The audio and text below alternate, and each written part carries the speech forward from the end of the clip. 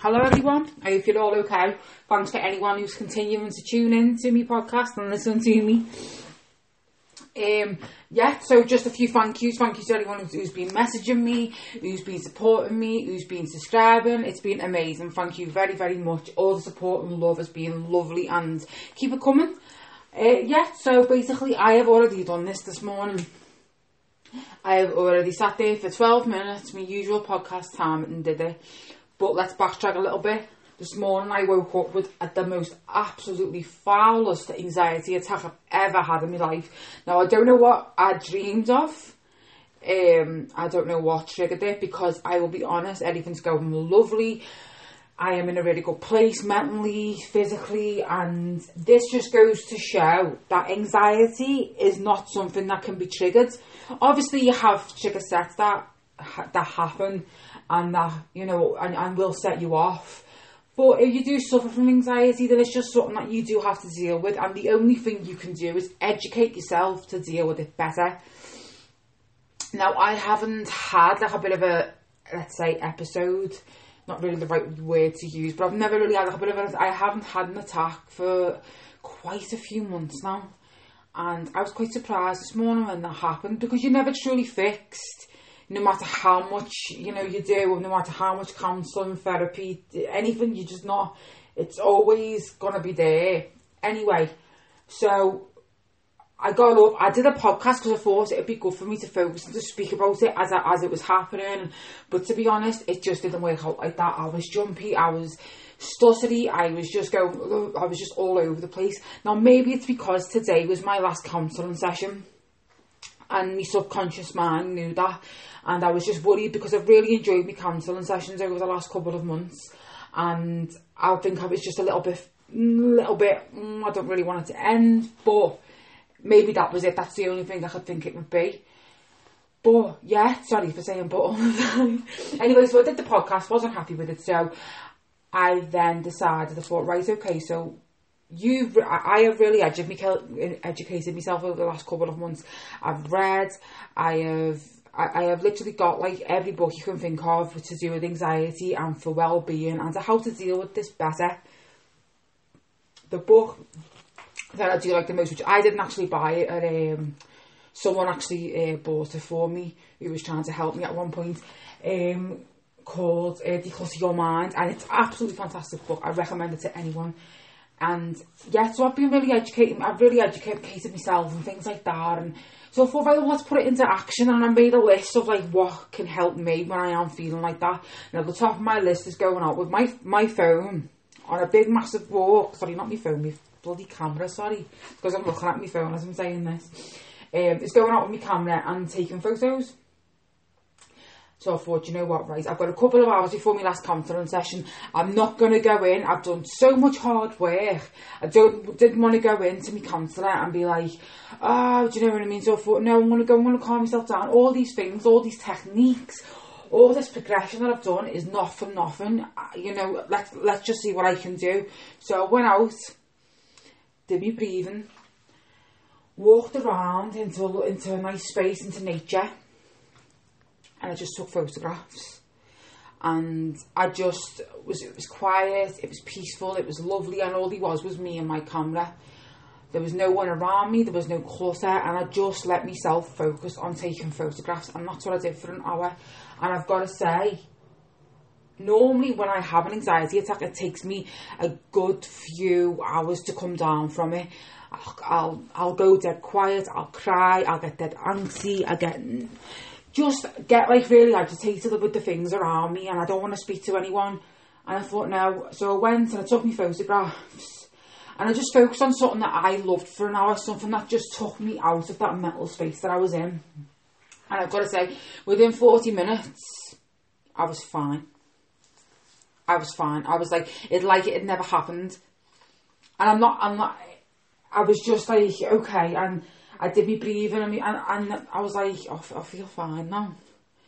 I feel fine. And that's all it took, was just me, just getting myself out of the house. And I know that's not always the case for some people, and you know, people have to find their like what they find. Like, it could be reading, it could be just taking 5 minutes in the kitchen and listening to a song, it could be sitting on your bed and just doing a 5-minute meditation. But for me, my happy place is with my camera, and that's what I did. And it made me smile. It made me think, because if, like I just said, like in the past, it takes me a while to come down. It's like, I'm like a cat on like pinned to a roof, and you can't get it down. And it takes all the coaxing and all the things in the world to get it, like, to calm down. And that's what I'm like when I'm having an anxiety attack, and it's like someone's standing on my chest and they won't let go. And that's what it's like. But I was dead proud of myself, to be honest, because once I like, I kind of did that, I thought, you know what, Jenny, you're going to be, you know, you've actually really getting to grips with this. Everything, and it was lovely, you know, especially with today being my last session for counselling as well, to be able to go into my counsellor, because I went straight from going taking photographs to my counselling session. And I spoke to my counsellor and I said to her, like, do you know what? And I said, I'm just dead proud of that little moment, and I thought, I can do this. Because there's always times in your life when you do have really bad, using the word anxiety, I feel like how well overuse it. But you always feel like you're never going to beat it, and it's never going to go away. And you're petrified of waking up. But I thought, you know what? For the first time in a long time, I really felt like I can overcome this. If I can do this, I can basically do anything, because it's something that's held me back for a big, massive majority of my life. And it was just so nice for, like, coming to the end of this journey that I haven't decided whether I'm going to continue with it. I most probably will, but for these block of sessions that I've had, to be able to come to the end of it and to say, I've really accomplished things here. This has really worked for me, and I've really, really worked for myself, and really done a lot of work on myself. And it made me smile, and I had a little cry in the counselling, because when I first started all of this and going into counselling and things like that, I was in a pretty dark place. I was really sad. I was a little bit heartbroken, and I was just like, do you know what, I can't be arsed anymore. And counselling was kind of like a last resort, because I couldn't, what's the word?